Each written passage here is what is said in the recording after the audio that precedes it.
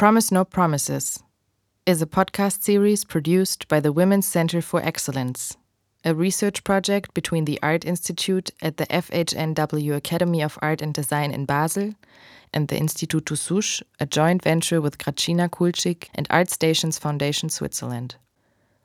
The Women's Center for Excellence is conceived as a think tank tasked to assess, develop, and propose new social languages and methods to understand the role of women in the arts, culture, science, and technology, as well as in all knowledge areas that are interconnected with the field of culture today.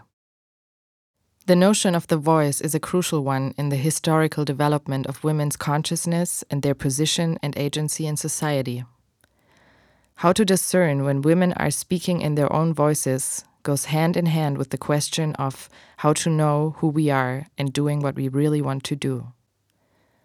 The spoken and the unspoken are two dimensions of the inquiry into who benefits from our silence and what are the effects and consequences of our voices. Mostly unspoken practices of gender-based exclusion and discrimination favor the interests of others. This conversation, as part of the Promise No Promises podcast, took place in a Berlin living room at the end of February 2019, being contaminated, supported, and interrupted by the inherent life of domestic spaces. During the editing process, sounds from the inherent materiality of speech were eliminated. Although they don't appear here, they came into existence to be part of this conversation of writer and curator Sonia Fernandez-Pan with artist Sigmar Zacharias. Sigmar Zacharias' work behaves like a continuum, in which different products appear in different formats, from performances to lectures or installations, where theory and materiality are juxtaposed. It is an ongoing practice that creates a scene in which crucial issues, such as a co-authorship with non-humans, the function of the audience, and the production of effective and experiential knowledge also appear. The conversation with Sigmar began with a series of questions from which she debated strategically, starting with the question of what it means to be read continuously as a woman in the artistic context and, by extension, in the general social context. From here, and in relation to her way of working, the conversation became a helpful toolbox, containing various strategies and tactics to be with and in relation to others from her visceral thinking. A toolbox in which non-violent conflictual forms of communication appear, also processes of liquefaction when thinking about institutional structures, the inherent materiality of the human body in its relationship with discourse, or the naturalization of categories such as the artist. All this from the proactive ethos of an intersectional feminism that also involves an attempt to negotiate with our anthropocentric condition, if not androcentric, when relating with the immediate and global environment.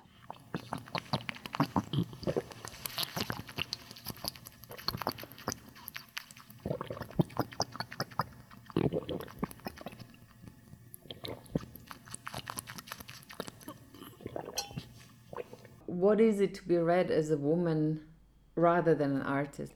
For example, as exhibitions that are collecting women artists, or that in music it's even harder, where you have the female musicians or the female improvising musicians, or in performance is not so, because there's a much longer tradition, of course. It almost goes in two directions. It has two vectors. And on the one hand, I think these claiming of territories are super important still.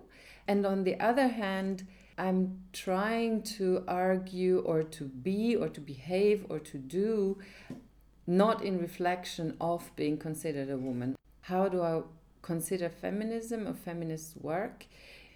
Feminism as a concept, thought maybe in parallel as Fred Moten's blackness or as Braidotti's post-human. Basically, there are concepts and ways of epistemologies and practices really that oppose what we might have practiced and encountered for ages as humanism, which actually was only about white males. And there also the white man also only as a concept.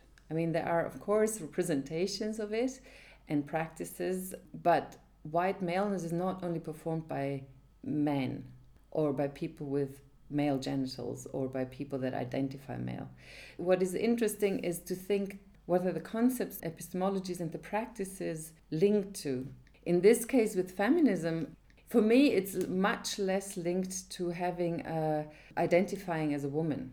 It's actually linked with practices that are different, let's say, than patriarchal practices and are not necessarily opposed to, but they do destabilize patriarchal structures. So they're not out there in order to demolish them necessarily all the time, although that might also be one thing.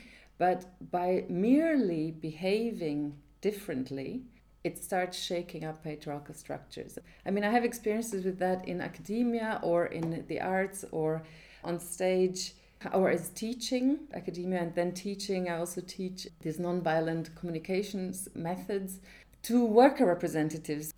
I started doing this when I was 19, a foreigner in Germany, teaching how to speak with each other in German. So that was like, how many barriers do you hit with that? How many walls do you hit? How many spaces of resistance do you hit there of having men that were all 50 or older having to start considering changing their language because somebody who is a foreigner and is 19-year-old tells them so and appears as a woman. It has something to do with what spaces we claim, but also how we actually inhabit the spaces that we're in and observe even the repercussions of what happens. So very often there is not just resistance, but there is a lot of fear surrounding that. In academia, for example, it's to actually propose a restructuring of an institution that is not just dealing in the currency of topics, but dealing in the currency of its own organizational politics, and to implement structures that destabilize those that, for example, create epistemological hierarchies of who is in the know and what knowledge actually is, and if knowledge is something that needs to be transmitted or if knowledge is something that gets generated and observed and collected and smuggled and cuddled in a way, like what type of different knowledges do we have, and within the academic frame, how do they get produced, and then because of academia, how do they get evaluated? What are forms of evaluation for knowledge that is not measured or able to be measured in ways that, let's say, rationalistic thought is being measured in? Truth values, genealogies, and the value of genealogies, where you inscribe yourself in. In the arts, of course, I stand with my body in the space, or I sit or lie, swim, dance, move, slobber, drool. And so there for me, it has always been important to find what is the relation between speech, imagination, and embodiment. And not only of the performer, but also of the audience. It's maybe not speech, imagination, embodiment, but it could also be thought processes, imagination, and visceral reactions. This refusal to separate the visceral from the rational is something that breaks up a dichotomy that we've been trained to think and breathe and decide everything by. I don't think that is specific womanly, but I do think that's feminist. As an epistemology and as a practice, it goes against epistemologies and practices that we've been trained. There's one thing that I want to continue thinking about, this opposition between being considered as a woman, being considered as an artist, because interestingly, we have a problem with being generalized as a woman, but not a problem with being generalized as an artist. Whereas the idea of the artist is just as differentiated as of being a woman. And so if I want to be considered an artist, then I would like to be considered as an artist who has a family, who lives in a precarious situation, who has a post-human approach to or understanding of how she works and what she's interested in. And so it's not like I want to be considered an artist. I don't think those two things are so easily dividable and so easily played against each other. I mean, as complicated as it is to ally under the umbrella of feminism, I do think it's important. Although, of course, when I say feminism, I always think intersectional feminism, where actually, being precarious is as important as being considered a woman, as being a foreigner in a country, as being like all of that. And so I think it would be really interesting to have the same conversations actually about artists and not kind of always assume that we mean the same when we say artist. Because artist as an identitarian concept, for example, is absolutely not interesting to me. And artistic practices are, or concept of what it is, or the political contribution of art to our entangled society. That is interesting. So in that case, I'm super interested in thinking that being called an artist is more neutral than being called a woman. It is not. It then comes back to what you were saying before, is how you're considered an artist, of course, depends on the institution that you're working with and collaborating with at the moment. So depending on the institution that you're collaborating with at the moment, or that I'm collaborating with, there is a self-understanding of an institution. I don't even want to say necessarily identity, because there are institutions nowadays that are in a fluid identity or that are constantly reorganizing themselves. And so I'm viewed through that, of course. So they have certain practices of viewing their artists and working and addressing the artists. And the audience that comes to those institutions also comes through that frame, of course, and through that frame of perception. In a performance venue that is feminist, queer programming, I'm perceived differently, of course, than when I'm invited to some kind of the woman in a conference, let's say, to be like the tokenistic woman artist. That is the frame that kind of reorientates how people are gonna, how they perceive not only the woman, but the artist herself. What kind of art they perceive is incredibly strong, still contextualized by the frame that they are part of, let's say. And then the question of communication and how do we work as feminists, or how do we reorganize or reorganize? Like for me, a feminist institution would be an institution that finds structures, dissolves structures, or shifts structures and refines structures. It's a constant sedimentation and shaking up of these structures again and again and again, in conversation with the needs of all of its participants. And all of its participants, I mean the artists, the curators, the programmers, the caretakers, the janitors, the money givers, all of that. So what is it that actually generates something like an ethics, a working ethics of an institution? I'm super interested in thinking liquefaction as possibly a ethical practice, or maybe as a philosophical figure. Liquefaction is a phenomenon that we know from geology, and it's actually something that happens during earthquakes a lot. And it's the reorientation, reconfiguration of solid objects that behaves as liquid under pressure. So it's not that they change their state of aggregate. They don't change completely from one to the other, but it is through pressure a kind of destruction, dissolving happens, or a reorientation of the particle happens. I mean, you have to just imagine it basically as sand and your feet in the sand by the beach. We all know this. When you move your feet in the kind of very wet sand, by this pressure, you start changing the mix between sand and water, and so they separate.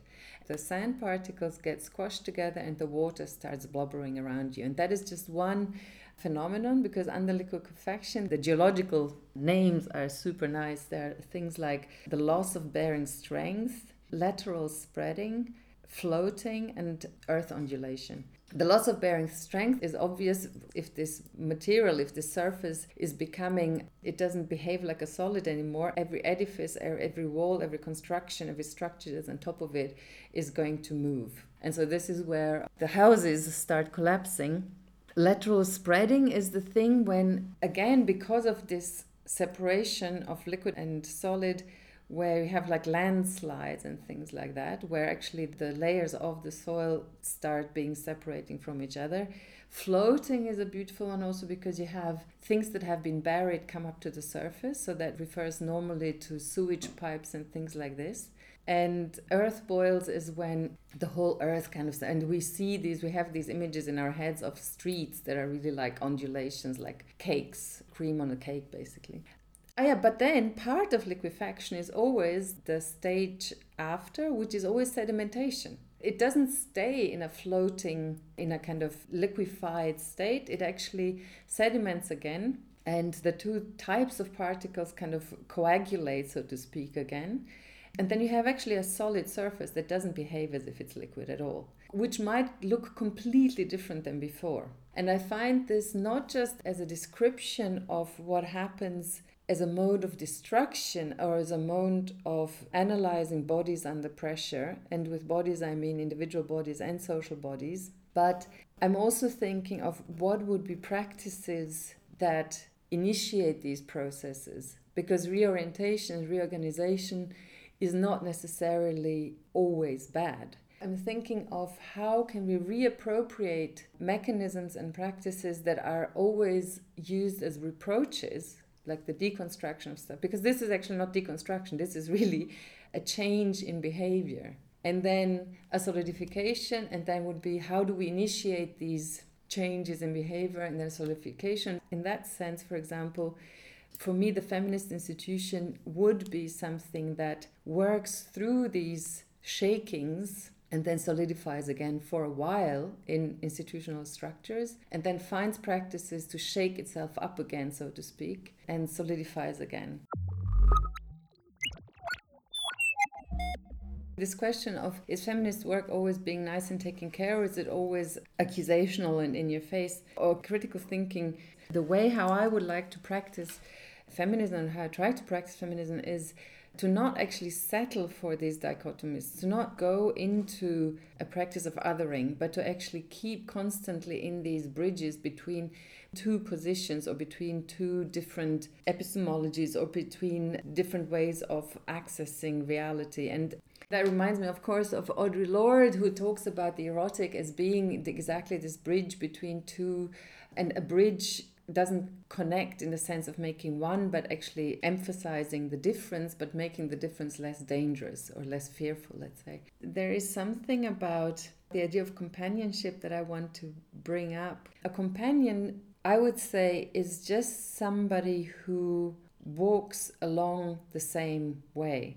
We don't even know if we have the same aim or the same end point. But we know that we are going to, or we are seeing in the moment that we are accompanying each other. And sometimes it's not even clear who is accompanying whom. Now, if I just take an image, this happens a lot, for example, when you go traveling, or for people who live outside as homeless persons, often there happens this accompaniment where you realize you're sharing the same space for a long time.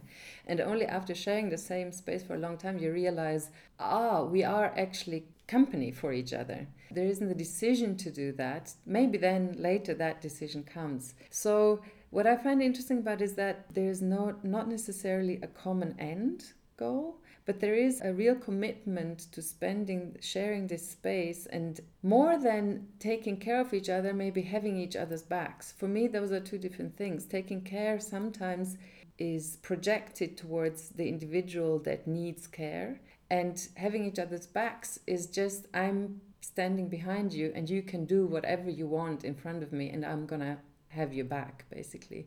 And I find that a super nice image for thinking how is caretaking not always a pleasant activity, neither for the caregiver nor for the care receiver. And I think the having one's back has maybe more of an idea of solidarity to the other. Like, solidarity doesn't mean that you have to be the same or you have to completely understand. You basically stand by in order to create a critical mass. You stand by something or somebody in order to just put your body in, make the social body bigger that stands for that. And again, it's something about claiming space. It's like holding space and claiming space so that things, ideas, people become visible. What practices do we value? And whether it's the cooking, the thinking, the cleaning, the fucking, the abstraction. And I think one of the ways how I practice feminism in a way of having a shift in values is, for example, that I consider the work, because you talked before about project art, like the difference between if somebody considers something a project, if they want to talk about art, if they want to talk work, if they want to talk about oeuvre, or if they want to talk about object. or performance in that way. I consider my work definitely since the last 10 years as an ongoing research in a kind of academic, abstract, embodied, practical, social way with different side products.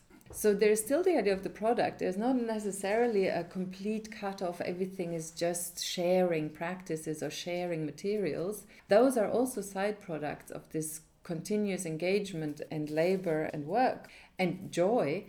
But for me, that is a decision towards changing the value. So the value is not anymore in a final point, but the value is what happens in between those points that are all final points somewhere, but it has started before and it will continue afterwards. And a little bit like that is the feminist work for me. There is no end point. There is no fighting, destroying patriarchy, because as you say, I mean, it's everything. We're so inscribed with it, and institutions are so inscribed with it, that we can only constantly keep working in rearranging and changing and shifts and still achieve certain points, endpoints. But the value is not in have we destroyed it or have we gotten a new utopia, which I don't believe. Like, there's not the counter idea. I don't have an utopian idea of matriarchy, to be honest.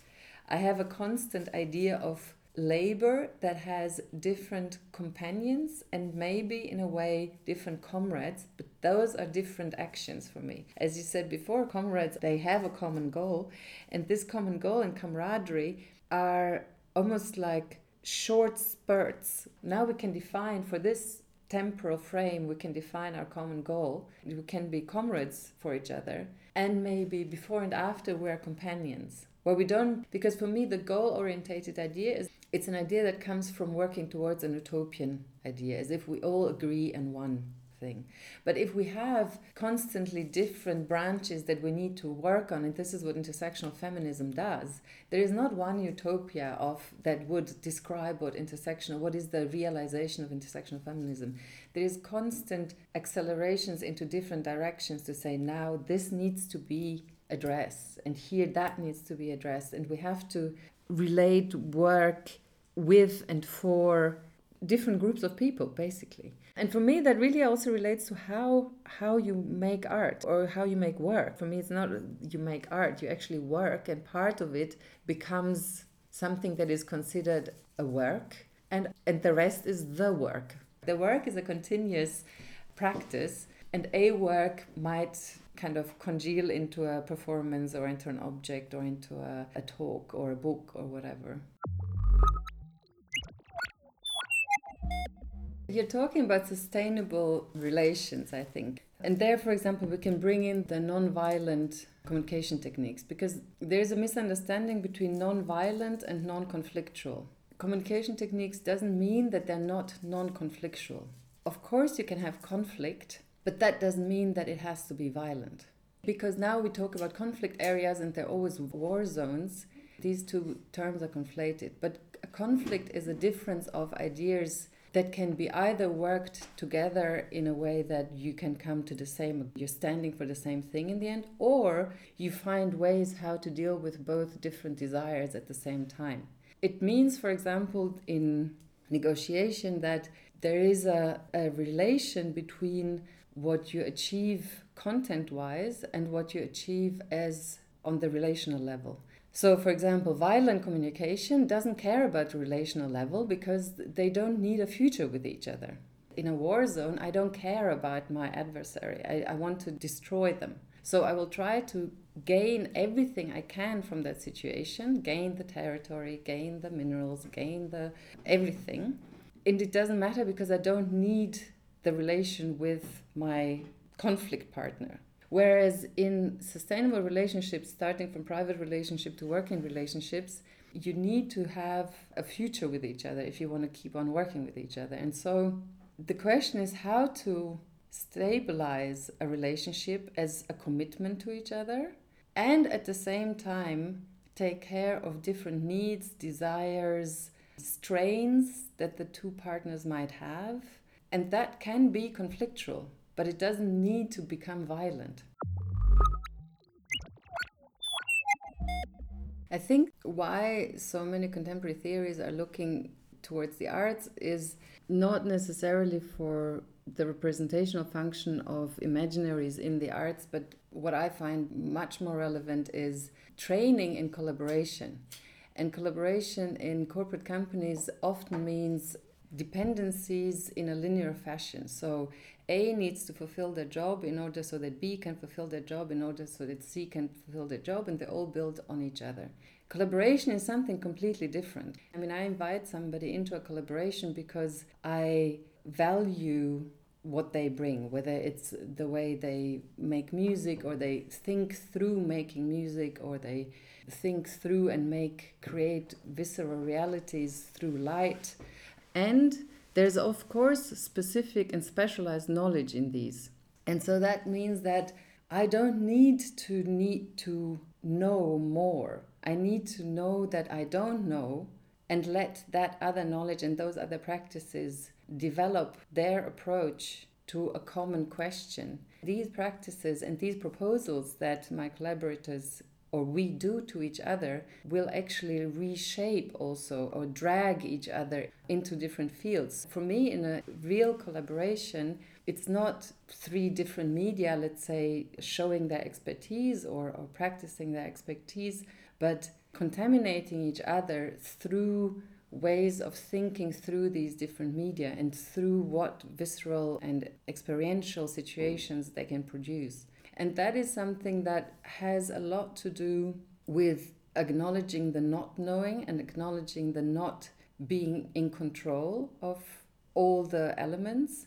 Nobody, I'm not talking only about myself, but nobody in this situation, and to see how this other thing develops by people being committed to the same cause. And actually there's a really beautiful term from Isabel Stengers who says concepts creating a scene. So she turns around, she wants to make a distinction between it is not that all these different people are developing one concept. It is the concept that activates all these people and they produce different differentiations of what that can be. And you can call it a concept, you can call it a situation, you can call it commitment to a relation or to relationality. I think there is a very interesting shift from saying that there is a willful creativity or that a commitment is producing actualizations, let's say. So I agree that not all collectives are collaborations in the sense that I just described, because very often it doesn't mean that when a group of people work together, there is no hierarchies. And I have no problems with hierarchies. On the contrary, I think hierarchies are very important because they have a possibility to dynamize situations. But I always work towards not letting hierarchies to crystallize themselves into stable structures. That means that different people take the lead at different times, so to speak. And then we come, of course, to the bigger apparatus of what makes the work possible, which is, of course, funding bodies, institutions who host it, technologies that are available, health and safety regulations, and all of that are part of actually what a work can be and how it can stand. So, I mean, for example, when we're working on the cloud, we're working with this smoke up to a moment where we would just fill the whole room with smoke in the course of the performance. The smoke is the main performer, and so to create conditions for it to perform means, for example, to really dig into the actual politics of the space, which means, for example, is water and light and electricity on the stage allowed at the same time? Can we switch off the fire alarm and the smoke and the ventilation system? We're working in one theater where the curator acknowledged all of that, but the technician, one specific technician, was really coming to his limits in how he can deal with this. And it was very interesting to kind of say, well, we can't not make the performance of the smoke. We can't make the performance of the smoke impossible and perform a bit more as humans, because that's not the work. That's not what happens. So that's what I mean with the collaboration is not just between the humans that are interacting, but also with the materials, of course, that are in the space, but also with the institutions and the politics and the technology available. And the other thing is acknowledgement and crediting. And there it comes to questions of equity and equality. There is also a misunderstanding of equity and equality in the sense that they should be the same. But what I find really a driving motor is that we are not equal. We should have the same equity. We should have the same value, but we are not equal. And that is something to strive on. The question of equity, it's a politics of crediting, for example. How do you deal with that? And it's very, very, very hard, for example, to do publicity work. Where does the work get slotted in? Does it get slotted in to visual work, choreography, performance, theater? Where do they put it? Which box can they tick with it? It's always very hard to insist that it was a collaborative work because people would like to have only one name and not 10. The work doesn't end with how the humans and non-humans in the rehearsal process, so to speak, work with each other, but also then how that gets communicated outside and into the world, not outside, let's say, with the world and into the world. Every institution, whether it's online magazines, papers, radios, everything has categories. And work that doesn't fit these categories becomes very slippery for them. In a way, for me, to have a feminist practice is an ethical practice of value questioning and value formation. There's a great curator called Bettina Knaup. At the moment, she works around waste in feminist performance practices and the idea of what waste is. And it goes from object waste to human waste to waste of ideas and so on and so forth. And of course, waste becomes waste. I mean, the idea of waste as something that needs to be discarded is only valuable or functionable when we have an idea of what the ideal object is, or the ideal idea is, or the ideal situation is. I find this engagement with waste interesting because it attacks and attaches itself exactly to this border of when is a thing fulfilled or complete or ideal, and when does the destruction of that make it into something that needs to be discarded. And then, of course, you have these artists that work with the so-called discarded and re-enter it into a next process. So kind of continue with its life, or I don't even want to call it life, with its existence.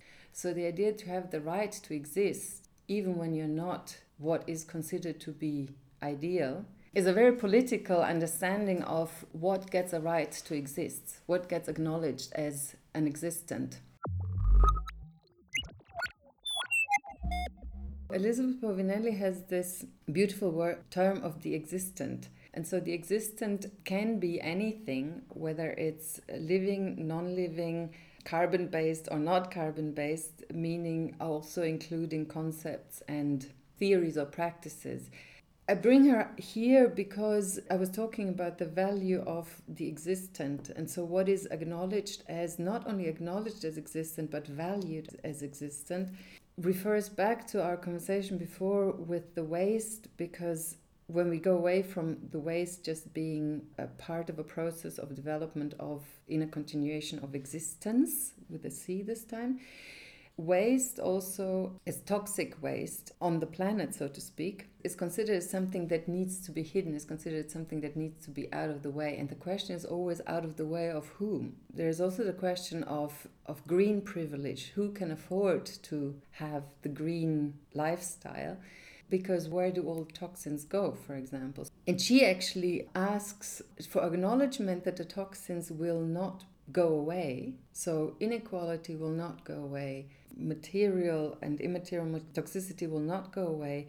But the question is, how does it get distributed? To be very clear, a redistribution of toxins just means that everybody has to eat shit. It can't just be left on some people's shoulders. And so in that sense, for example, feminist activism is not trying to pretend to recuperate a perfect world, but to actually ask, how are we going to distribute the toxins? Which means, of course, that we will have to ask and acknowledge people who have not consumed toxins or have not been living in proximity to toxins until now might have to do that. So it's not a very easygoing or pure or comfortable way of thinking, but it is a way that acknowledges that there is an inequality of power, that there's an inequality of possibilities, but this inequality needs to be distributed in different ways.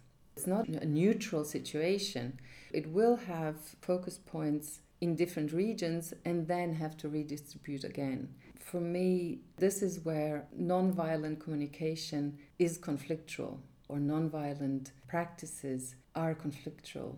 We are imposing on each other. We are imposing on the planet, we are imposing on each other, we are imposing on each other as humans and on each other as being interconnected and interdependent with human and non-human existence. But the imposition is not something that we can reverse or neglect or dissolve.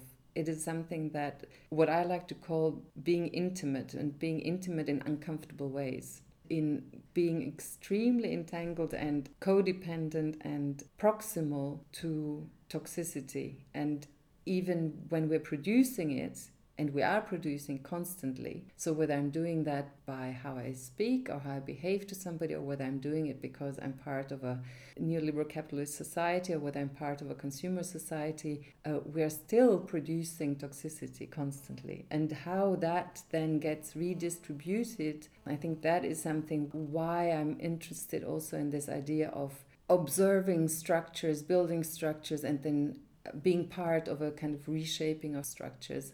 And also, of course, being subject to it.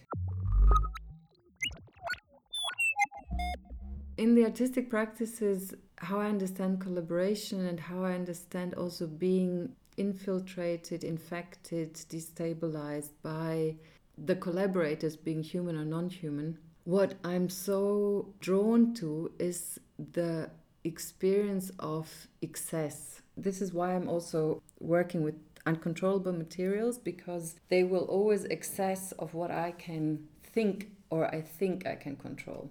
And to give oneself to this excess and to be part of this excess. And so part of the practice of the drooling lecture, for example, where I don't swallow my spit while I talk, is the question of what does it produce if I take language not only in its signifying function, but in its materiality. And here I'm talking about only speech and not written language, of course. And then there's different techniques, artistic techniques, of course, that I'm busy with. One is how to think in two layers at the same time. On the one hand, to develop a narration or narrative around spit and how it functions and what it is and how it can work and why it is a transgression or gets read as a transgression, not only because it leaves the body. And for example, when I give a lecture and when I drool, then it gets rid of a transgression. When I have sex and I drool, it doesn't. So there's also different contexts that are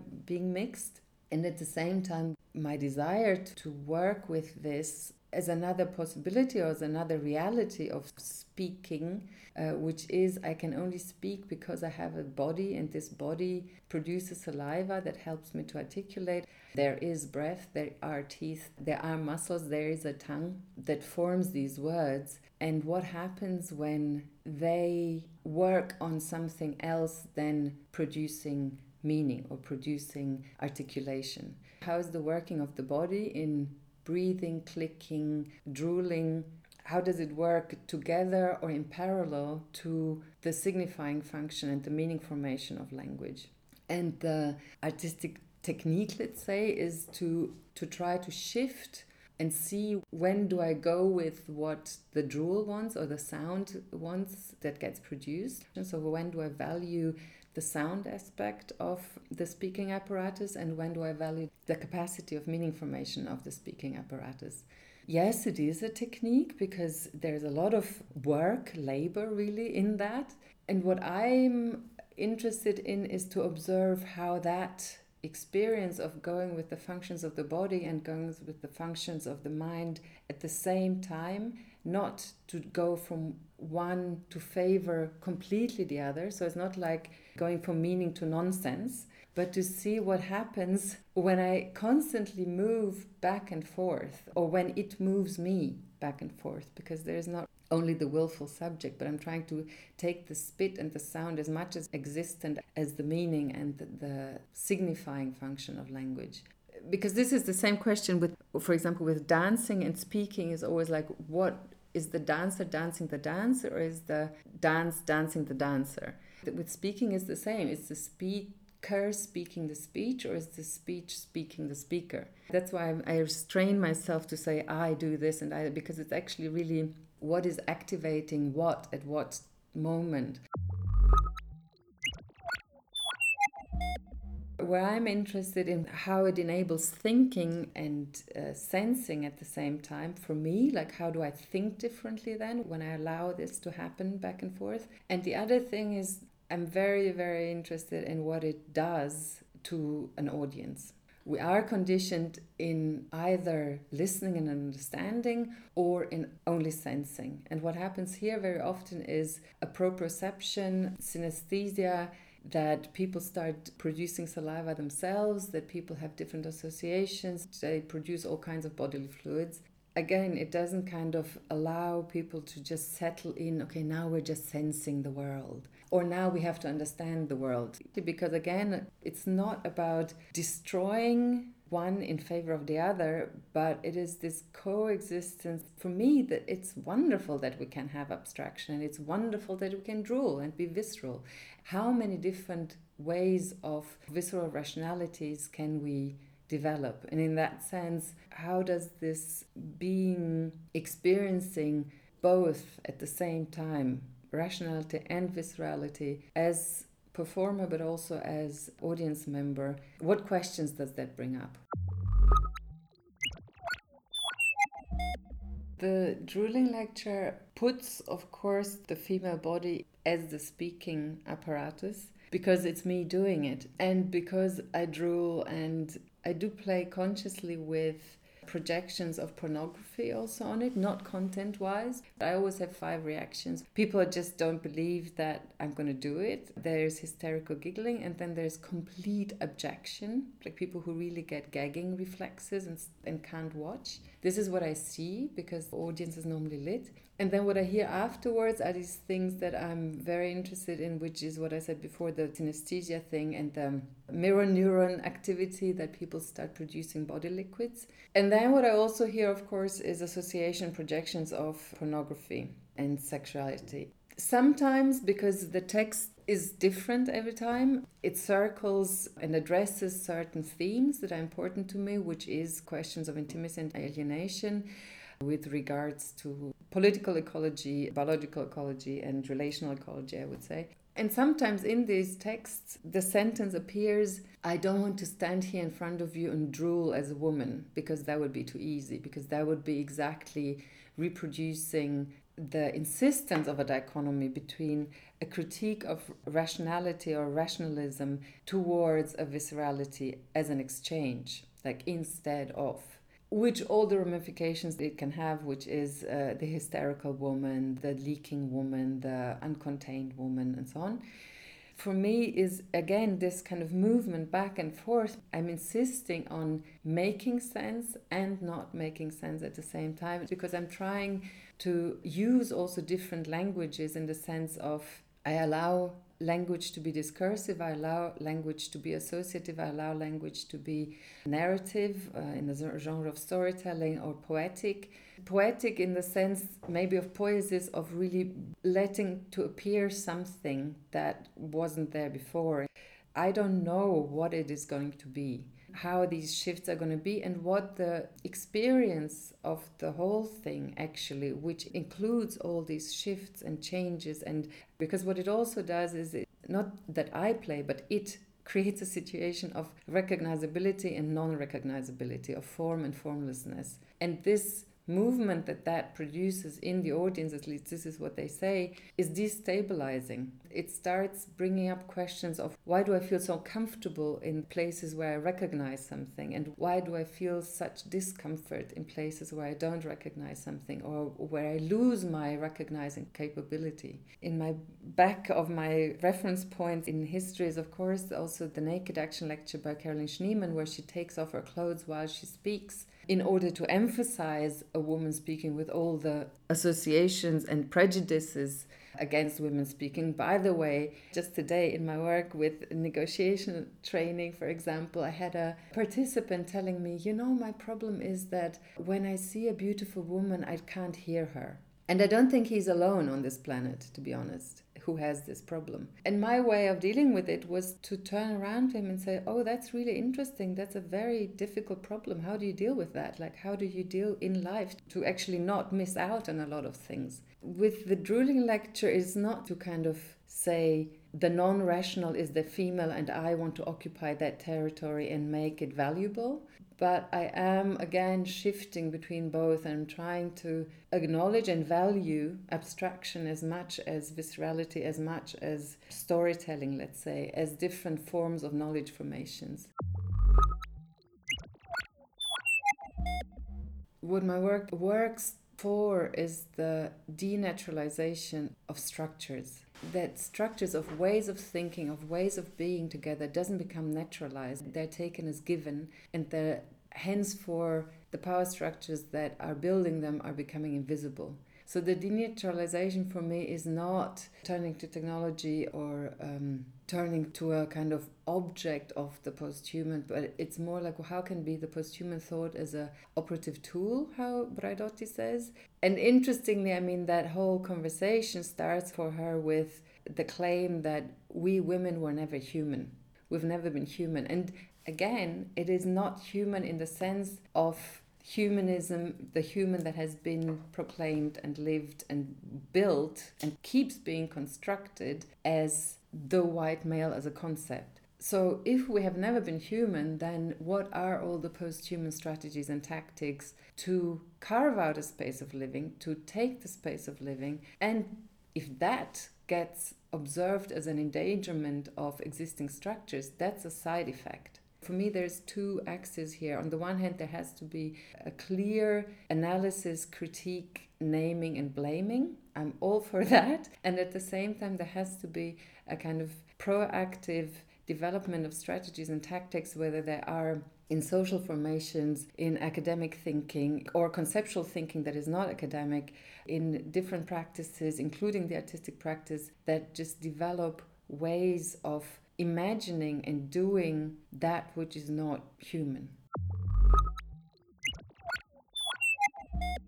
I was asked to write a text, an academic text, and I was thinking, I wonder how the institution would react if I underlay it with like different mood sounds, mostly subwoofers. I was thinking like how to operate on the somatic level while you read something. Exactly this distinction that thinking can only happen in abstraction is such an embedded form, and it never happens in abstraction.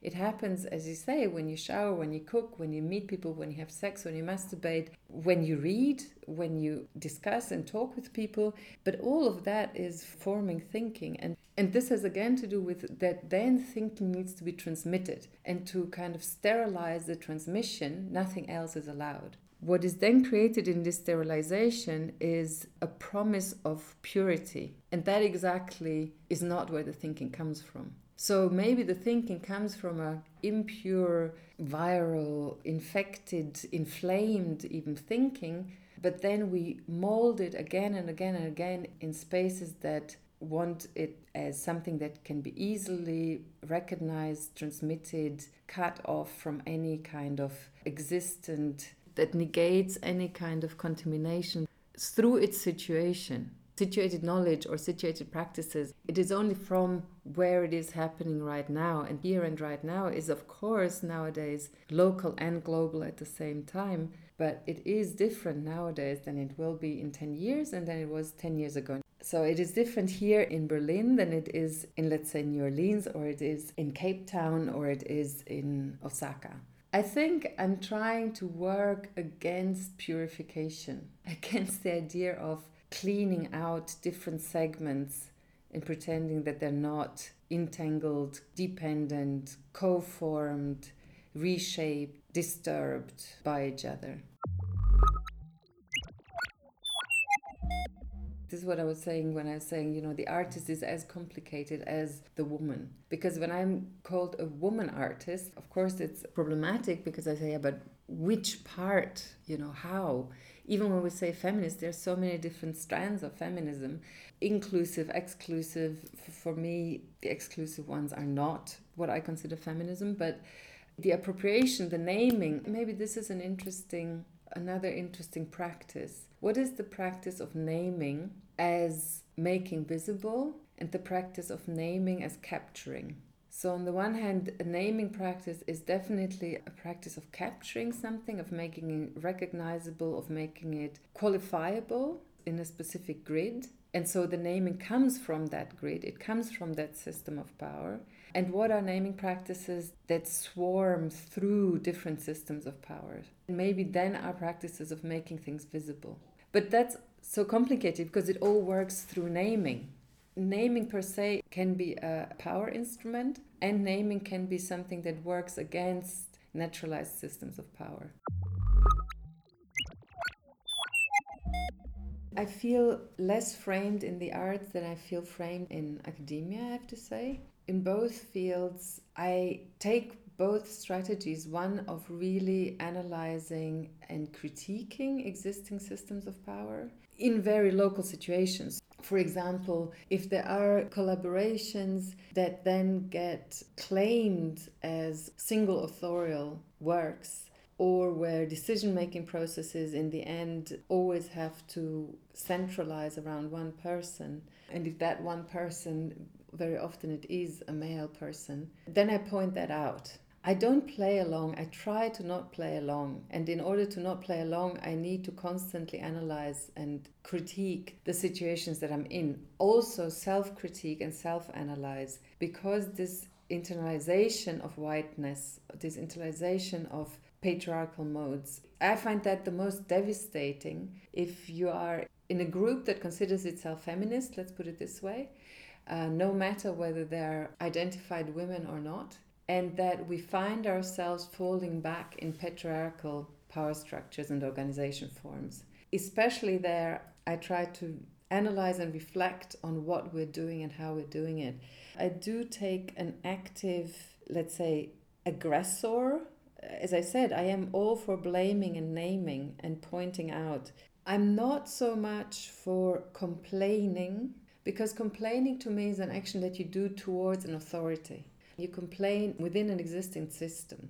So if I file a complaint, it means that I accept the system and I'm just complaining against how it functions. I'm trying not to complain neither as in my words nor in the way how I work, but to contribute to a kind of collective reflection and analysis of how we do what we do and how we're being together. And this how always connects the private and the public, the eating together and the working together, and acknowledging that it goes through all these time scales.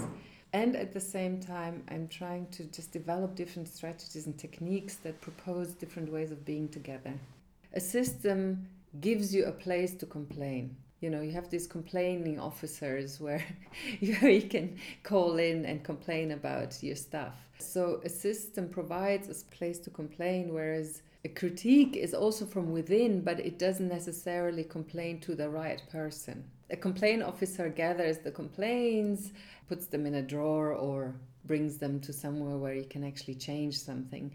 Whereas a critique can be addressed to wherever and whoever and whenever you want to. You don't need to be legitimized to critique. Complaint for me implies a legitimation by the system that you may complain. They make a space for complaint.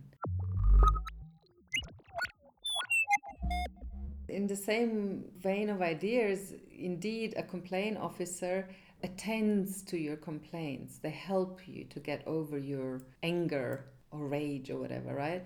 The helping always also presupposes that you are allowed to complain and you will allow to receive help. This is one line of thought. And then the other thing is like the distribution of work, however, in a collaboration for me is not helping each other.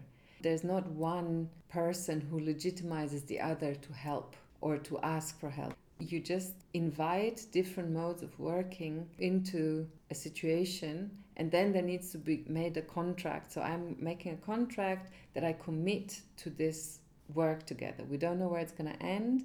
There's no complaining in the sense that there's no system that organizes everything, because it might be constantly changing through the way how we work. We're committed to working together. We don't even know necessarily what the work is that will come. We're committed to a question, let's say, or we're committed to a specific practice. And then what will come out will come out. So there's no kind of overarching system that decides how we need to work, who needs to make the decisions, who is the complaint officer, who takes care of your complaints. So what we can do is critique each other and critique how we work. It's really a relation of equity. So this is why when people start complaining about a situation, I always feel that there is a shift in value. They're asking to be attended to. I try to avoid complaining culture and practice gossip, rage, anger, critique, all of that.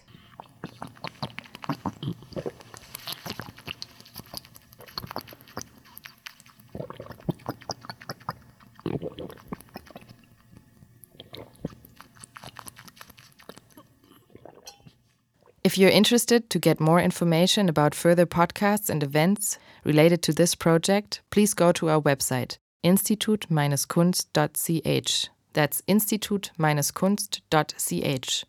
Or request information or subscription to our newsletter at info.kunst.hdk@fhnw.ch. That's info.kunst.hdk@fhnw.ch. Institut du Souche is part of Museum Souche, an initiative by ArtStations Foundation Switzerland and Grazina Kulczyk. More information can be found at www.museumsouche.ch. That's museumsouche.ch. Promise No Promises is produced by the Art Institute HGK FHNW in Basel and Institut du Souche ArtStations Foundation Switzerland. Recording and sound design, Sonja Fernandes-Pan. Editing, Elena Zieser. Research assistant, Alice Wilke. We also want to thank the Stiftung für Erforschung der Frauenarbeit for their support.